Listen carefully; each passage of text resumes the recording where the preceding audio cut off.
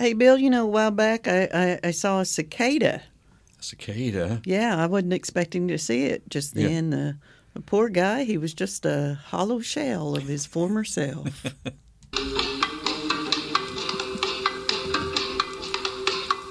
I've terrorized many a sister with the cicada shell.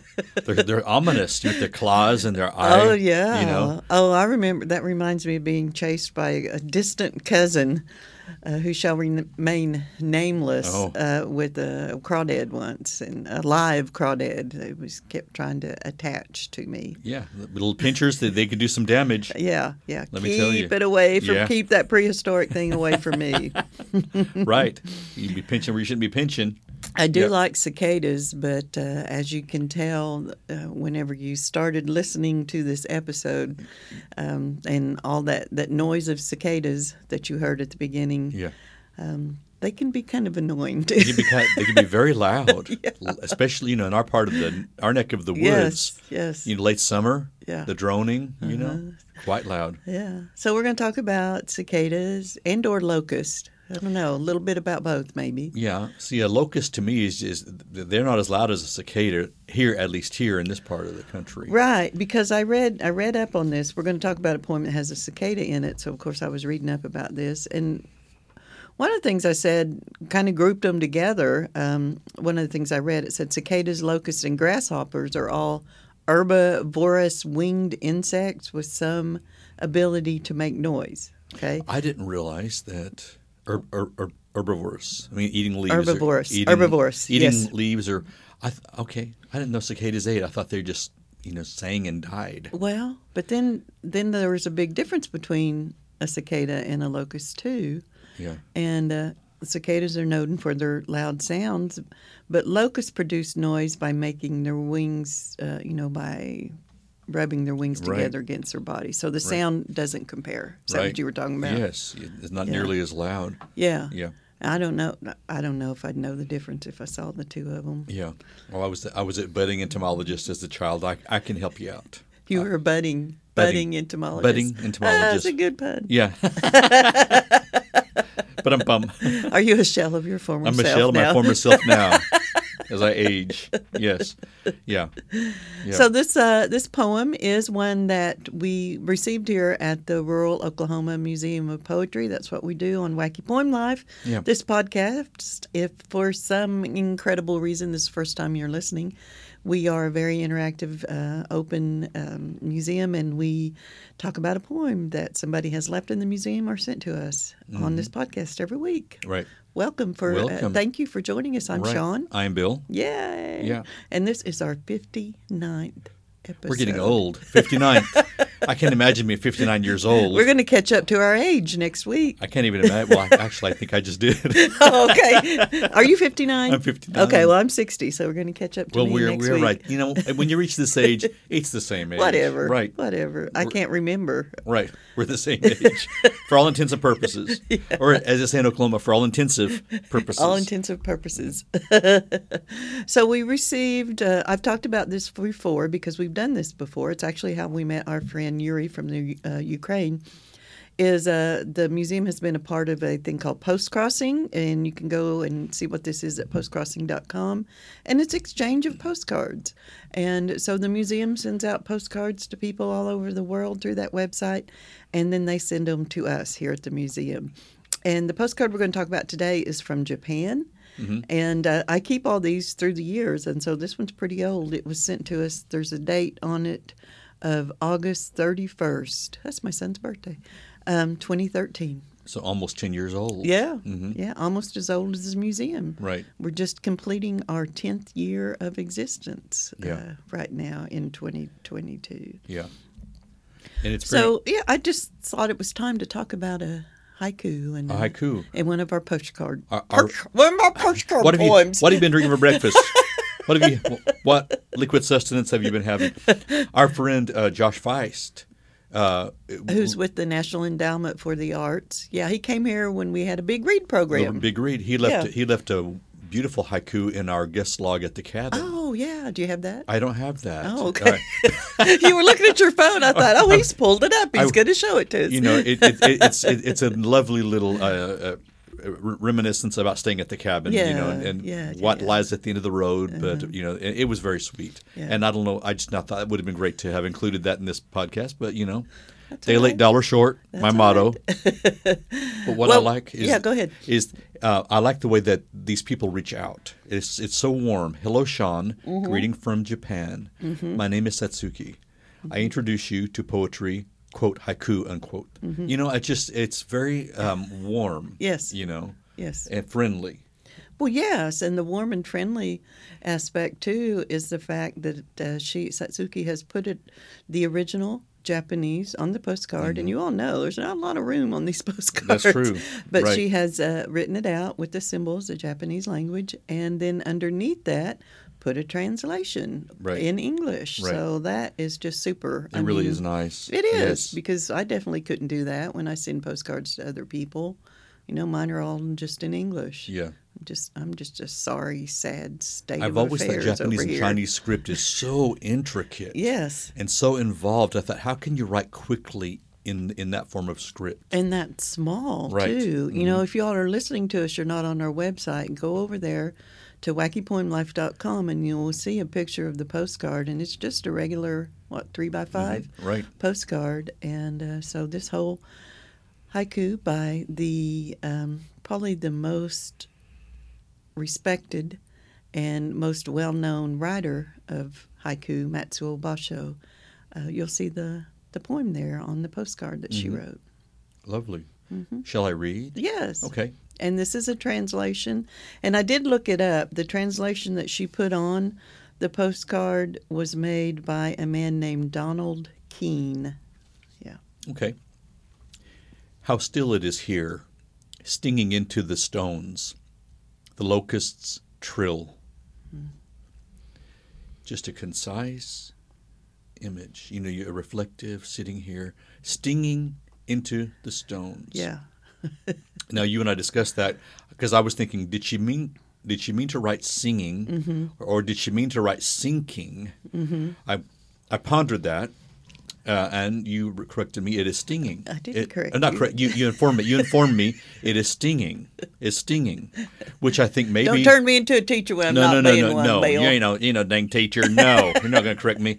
But the loud, shrill sound of a locust or cicada can kind of sting because it is so loud. Yes. As I'm being right now, apparently, my turn. It just it can be deafening. Yes. Well, but, I wondered the same thing, too, about the word stinging. And when I looked this poem up, and I found a website on the University of Wisconsin's, I found a page on the University of Wisconsin's website where a person there had given us about 10 different translations of this poem. And this one by Donald Keene that Satsuki had decided to use, it is different from all the other ones because the word stinging is not used in any of the other translations. It's either seeping or sinking. Seeping or sinking. Seeping or sinking. Or, one of them says, all such stillness that the very rocks are pierced by cicadas' drones. And so that was different. So there's a very different feel of the sound is stinging into the stones. But, as we were saying just a few minutes ago, it can be really annoying. It can be like a stinging. Like a stinging, a piercing into the ear. Right. Yeah. And Matsuo Basho, he was, from the 17th century, so it's not like we're going to be able to ask him exactly what word, English word, best describes the experience that you were relating Did you research? here. Did you look into any of his biographical information? Because what I found was he was one of the most prolific and popular haiku poets. Yeah, Really started it. It was called Hachu whenever he first started writing it, and then it became known as haiku. In 1679, I wrote this down. He wrote his first one. It's most famous, and it just goes like this. On a withered branch, a crow has alighted, nightfall in autumn. Yeah. Isn't that beautiful? It's just enigmatic. Yeah. And how interesting that we come full circle. 2 weeks ago, I was at the flea market, and I was digging around, which I love to do. Oh, yeah. And I found this hardcover book, Little Pictures of Japan, by My Travel Ship. And I was thumbing through, and I bought it. This is a beautiful book, so there are pictures of it And we on might- the well, website too. Oh, good. I'm gonna, Yes. I'm going Yes. to take some and put them on there. Because I was looking through, and I thought I'm going to look and see if our author Basho is in here, and of course he is. And a couple of his poems from this book are "Bamboos in Moonlight. Between the bamboos tall, the moonlight softly trickles, and I hear the cuckoos call." Just lovely. And another one, "No oil for my lamp. No oil for my lamp, so I go to bed tonight. But lo, the moon to give me light." So they're very brief but very image-evoking. Yeah. Does it have at the beginning? Is there somebody who translated all of those? Does it name someone as a translator? It may, yeah. Because I mean, I don't know much about translation, but I know that makes a really big difference in the way that poems are Right.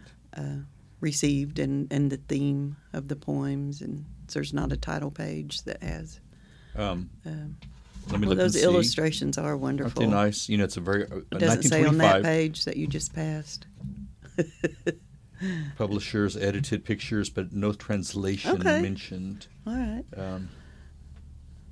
Yeah, but I was thumbing through, writing down the names of other Japanese haiku poets: Uh-huh. Gomei, Buson, Izembo, Lady Ise, Ransetsu, Hironhaha, Jigetsu, Rikan. Anyway, on and on. Yeah. You know, so he looks like he started quite a trend. Mm-hmm. And there actually are a couple of emperor poets. Yes. Tenchi from the 7th century, and Nintoku, who from the year 313 to 399 it was his life. Well, poetry in Japan over the centuries has been viewed differently than in the Western world. It is really a part of Japanese culture, you know, especially if you're studying or if you have the practice of Zen philosophy, you know, and because the haiku then is just a way to use a simple pattern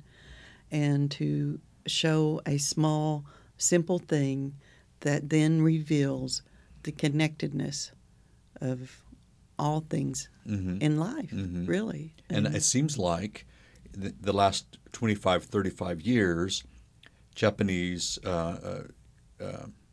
culture, from Zen to meditation, that was popular in the 70s, actually, I believe, meditation. Here, yeah. But when you hear the word, it's very Zen, most people realize that that's a stopping, a peaceful, a reflective moment. Yes, and so that word in the poem that we're talking about that really goes with that is still.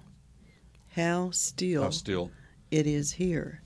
And then in the other translations in that, that's the word that is used, except for one instance when a translator has used the word tranquility. Tranquility. Otherwise, it's still Yeah. and stillness. And, you know, that got me thinking, and I had to go over and talk to my lover, the online etymology Right. dictionary, Yeah. because that's just it's a very simple word, but think about that word still and all of its various connotations and definitions, and the fact that it is every major part of speech. Still is a noun, it's a verb, it's an adjective, and an adverb. Oh my! Yeah. See, not even I knew that. Believe it or not, no, I did not know that. Very interesting. So, which I think just adds, it's just a little 5-letter word, but that adds even more to the quality and the power of the poem. And, you know, and just in content-wise, that's one of the reasons we go out into the natural world is because of the stillness Yeah. that we can find there. Yes, to be able to clear your mind. I found a couple of more Basho's haiku poems. Okay. The modest violet, climbing this mountain pathway, no lovelier flower I see than the shy little violet hiding modestly.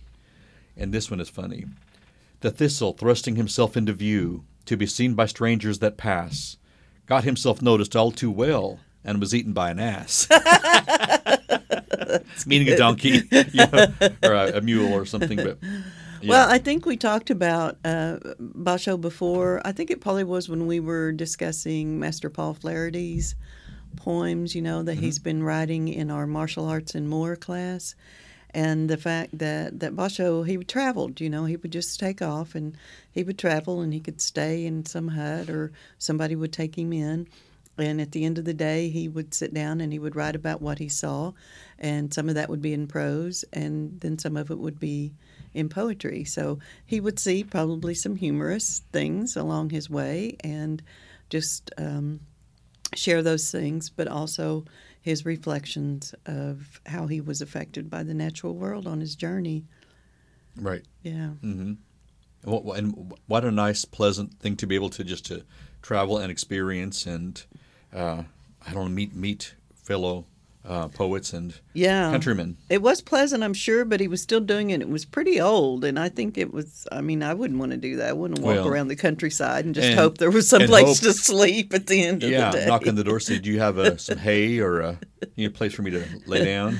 Yeah, I am much more spoiled than that. I wrote some words down that haiku reminded me of. Maybe you can see if you agree. Okay. Tranquil, quiet, reflective, image-evoking, appreciation for detail, appreciation of nature, balance, rhythm, and meditative. Excellent. Yeah. Just, it's calm, quiet, and minimal words to describe the moment and the situation. Mm-hmm. Bill, I belong to an organization that's called the National Association for Poetry Therapy. I'm actually going to... PT. Yeah. I'm actually going to present a workshop there at their conference next year in Denver, I think. Nice. But what you just said is kind of the aim of that organization and the people that have joined it is that they take poetry and are able to appreciate it as poetry, but then also see that it has therapeutic qualities for people. And I think a haiku especially does. And some people might just think, oh, anybody could write that. Oh, that's so simple. That image is so simple. How is that even profound? Well, first of all, try it. Right. Try That's it yourself. Right. And second of all, do something like make a practice of it and see what happens. Yeah. Because, and a lot of people out there in the world know that I write a poem a day. And I post it on an email list just to keep myself honest. And I'm Right. getting close to 1,000. 1,000. And and thought about stopping when I hit 1,000, but I probably won't because it is a it is a practice that is, for me, it's just kind of a compulsion to write poetry.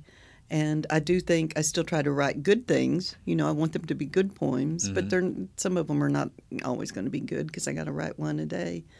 But it's healing. It's healing too. And why would you want to why would you want to limit yourself? 1,000 is a great number, but why would you want to limit that? Because I always think people are tired of me. No, there are lots of things. My experience. You're tired of all my words. My experience, credit line rating, and all these, I get tired of. But your posts, I do not get tired of because you posted one recently, and it was a riddle for me, and I'm like, wait a minute, that's a gingerbread man. I know this man. So that was a fun little riddle rhyme for me. Cool. I am going to make some gingerbread cookies with gingerbread. the Grain Girls. I love gingerbread. Yes. Yeah, we'll see what Claire thinks about. We're going to decorate some. Yeah. Cool. Well, I'm probably not going to stop because, like I say, it's a practice. It's like, again, I'm going to mention Master Paul, our teacher and our martial art. We have the Rural Oklahoma Museum of Poetry sponsors a free martial arts and more class here in Locust Grove twice a week for any adult who wants to come. And we do Patuan Sin, we do stretching and breathing, we do Shanji, it's a form, and it's just great. And Master Paul is wonderful. And he has become a wonderful poet in the process of the class. Yes. Yeah. And he enjoys writing his poetry. Yes. And we have just finished our ABC book, which we were doing in the class. And now we're going to start a new one next week. And you know what's going to be? Tales from the Poets. We're going to write haiku. Haiku. Yeah. Excellent. Yeah. Because speaking of haiku, I didn't realize haiku was so mathematical in its definition. A Japanese poem of 17 syllables in 3 lines of 7. I thought it was, now I've got to think, okay, 1, 2, 3, 4. I thought it was beautiful, 2 or 3 sentences that are beautiful. Yeah, well, when you have a translation, you can't keep the syllables because the words are that's just true. too different. That is true. Yeah, so when you see translations of different poems, then they probably aren't going to follow that scheme. Yeah. And there's some people will tell you that you don't have to follow that scheme to make it a haiku. But Good. Yeah, but it's keep it in that realm, roughly. It's not real flowery or real elaborate. It's concise and direct and very image evoking. Usually like the first line is the noun, the thing, and then the next line, which is the long line, is like a description of that thing, and the third line sometimes can just be emphasis, something on like that. Yeah. I remember my first haiku. I've told you, 6th grade, and I think I have it memorized, a field mouse climbing a stalk of grain cautiously watches a hawk circling overhead. That's awesome. I don't know how I remember. Maybe I changed a word or two, but that's kind of what I was going for. Yeah. Hey, let's do some right now. Uh-oh, we're going to do something right now. Okay, y'all listen. She dropped her ring just now. That was the sound of these little, they're dice, and they're called haiku dice. So let's make haiku. No, they're called haikubes. Haikubes. And so let's make some haiku. So, okay. So how many? I don't know how to do. How many kubes do we get? Well, I think there's only one syllable on each of these, so we need to get 5, and then 7, and then 5, and then see what we have. I'm not sure if this is exactly how you're supposed to do 5, 7, and 5. But we're going to try it like that. And we're going to have to do this really fast too. Okay. Swell. Precise. I thought we rolled them. Yellow. Well, I don't know. Oh, I see. This is going to take longer than I thought. Let's not do it like that. Let's just pick out a few and do a little line. Okay. I need to look up the directions for this. Yeah. Here's mine. It just says, fertile science. That's better than mine. I've got a greased fire right here. Which is we need a fire extinguisher apparently. Here, let's put them together. Give me your greased fire. Greased I'll fire. put that with the fertile science. And then what else can we add to it? Okay. Fertile science, greased fire, embraced. I embraced. Greased fire. How many syllables is that? Greased fire. Oh, that's life. Oh, greased life? Oh. No, there it is, fire. Oh. Greased fire, I embrace. Oh, that's 5. I need 2 more syllables here. Okay.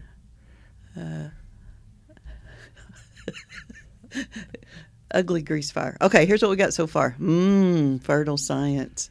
Ugly greased fire, I embraced. I just had a premonition. Okay, well, what do you need? I need another line. There's a hard window. Hard window. I embraced hard window. There's a friendly stick. This is starting to sound nasty It now. is not intentional. Okay, all right. Here's what we've got. This is really bad. Fertile science, ugly grease fire. I embraced the hard window, friendly stick. Well, maybe that's how you deal with a fire.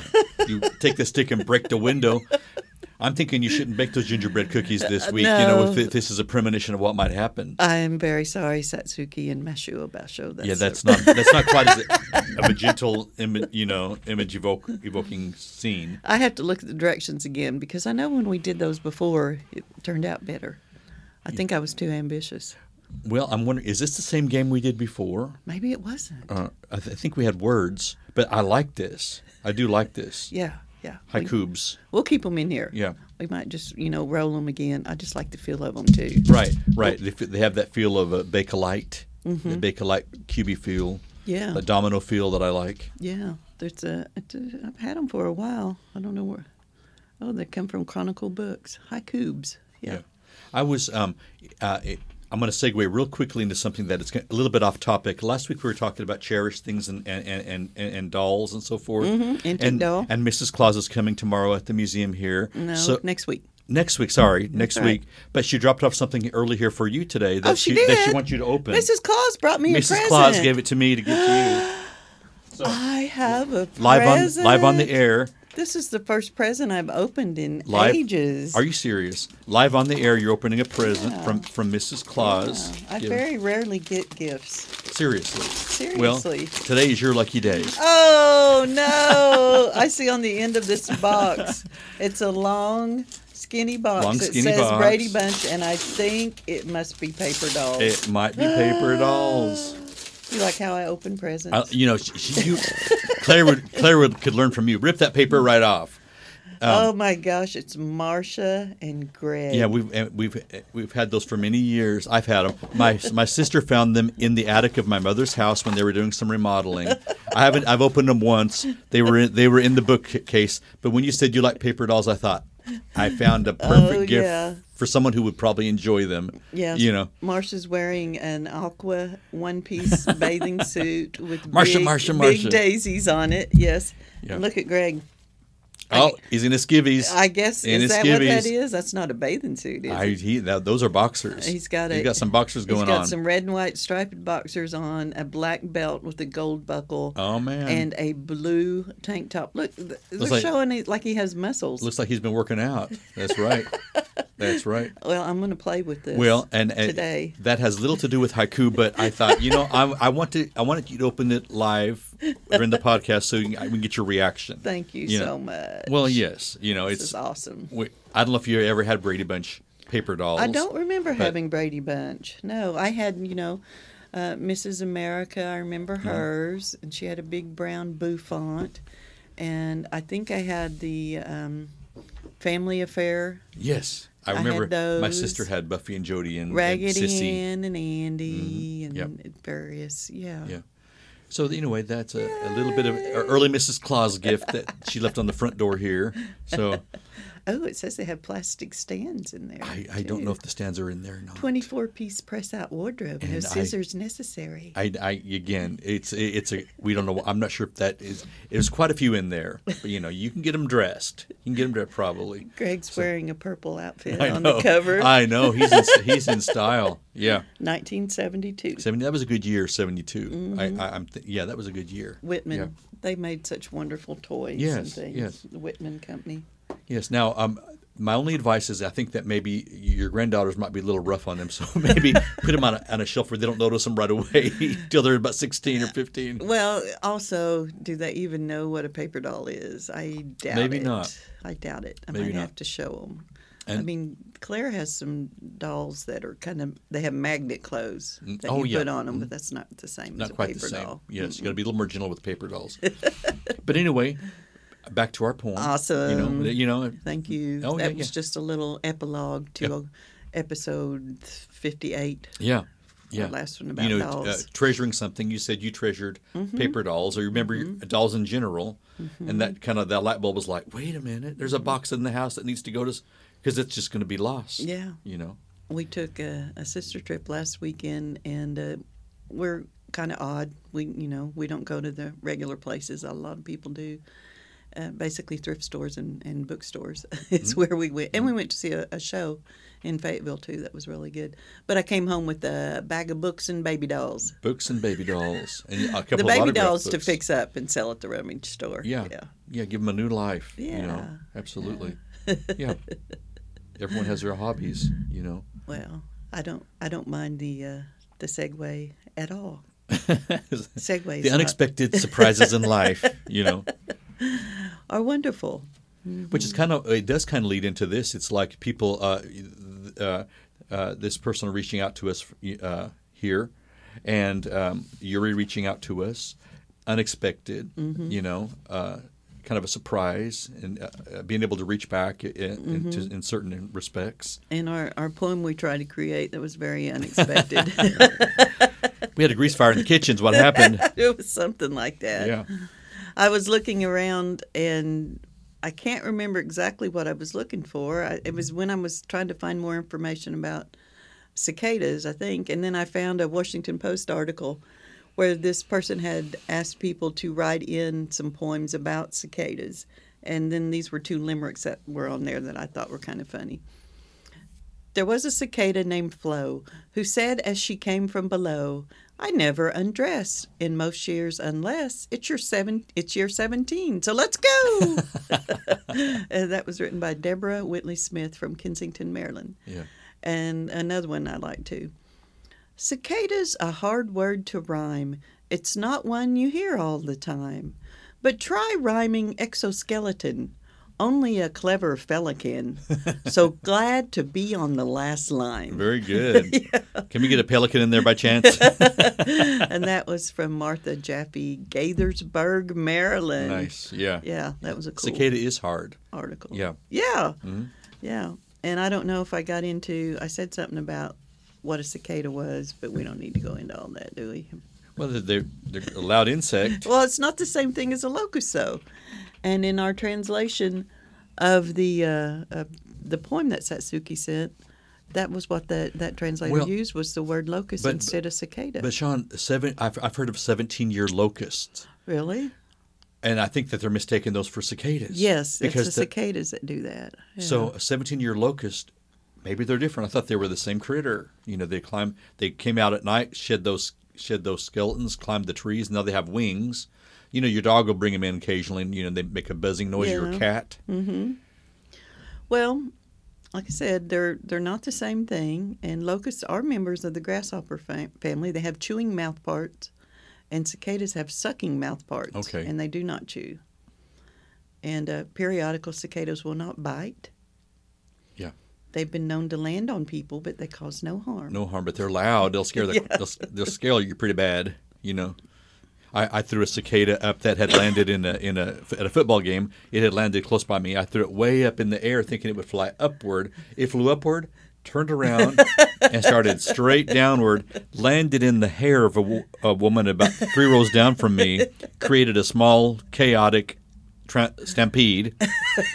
Never will I do that again. A small stampede. You know, nothing like a screaming cicada coming down at you, landing in your hair to create a fit. Yeah, well, and they'd be kind of kicking around and get all twisted in your hair. Certainly. When we were in Australia, they had cicadas around the Blue Mountains and around Sydney, and they were reddish salmon red color. Yeah. They're cicadas. Yeah. Very loud. Well, thank you, Satsuki, for sending us this poem. I hadn't been sending postcards out on Post Crossing in quite some time, and that's how you get postcards, is you have to send them too. You have to give to get. So this morning I just got back on the website and got a bunch of addresses, so I'm going to send postcards out again, and because I like getting these, and I like getting poems from all over the world and just people's insights. And the other side of this postcard has a beautiful reflective river scene. Creek, it's all pond. Green and lovely, and it says where it is down there, but it's written in Japanese, right. So I'm not sure where it is. But it's a lovely postcard, and I want to get more like them. Right, and you know that's what it is. The human connection from different parts of the world that you might not have ever otherwise been in contact with or met. Right. Our little museum in this tiny town has reached people all over the world in a number of ways, and these postcards are just one of those ways. Right. Mm-hmm. If you're listening and you would like to just send us a postcard with a poem that you've written or a poem that you like by someone else, we'd love that too. Just send it to Romp, Post Office Box 1243, Locust Grove, OK. 74352. Remember, send it to Zoom. Send it to Zoom. That was a TV show. 74352. You're 59. I'm 59. Nobody knows what I'm talking about. Thank you, everyone, for listening. Bye, guys.